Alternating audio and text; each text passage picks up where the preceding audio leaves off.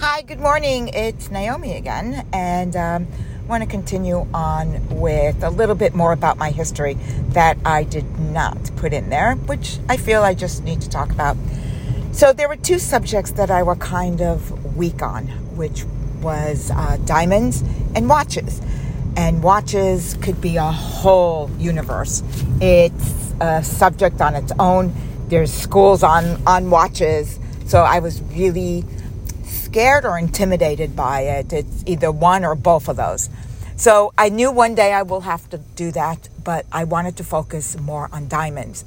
So the diamond universe to me just opened up a whole different life. And I got hooked up with this guy in the giant diamond world on 47th Street. And he taught me everything, just like the old man that took me in at first. This was this gentleman, and he ran his own diamond business. He taught me everything. And when I mean everything, he like, you have to loop every diamond. You have to see what's inside of it. And believe it or not, having my background in medicine, radiology taught me a lot. So I used both of those to really learn how to see diamonds. So I started to be really good at it.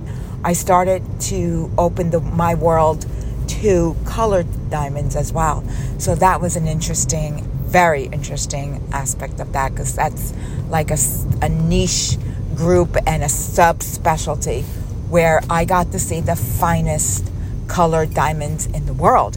Red, pink, orange, purple, blue, green.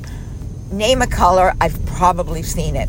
And the thing about it is that, once you see that color, that's the color that you look for.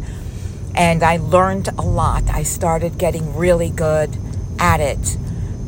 That I used to just go all over the world and just buy diamonds, and whether they were colored diamonds or white diamonds or off-color diamonds or any kind of diamonds. I got to be really, really good that I ended up taking my GIA in the diamond world, and I am now certified in diamonds, and which is a great thing for me. So on the watch front, I was very, very afraid, as I told you. So I wanted to learn everything about watches. So I just, to me, watch people were a different category. They were so cool, I thought. And they knew exactly, they would say a reference number and they would know which watch it was. And I used to just feel so not a part of that group, which really pissed me off because I really wanted to be a part of that group.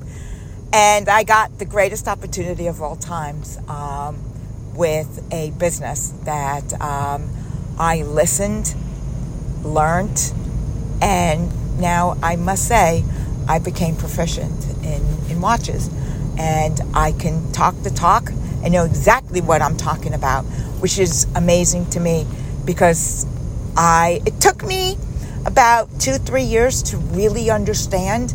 And I'm proud to say that I could talk any kind of watch with anybody, and I'm talking high-end, Rolex, Patek Philippe, any watch. Once you've conquered those two, I feel like, the world just opens up.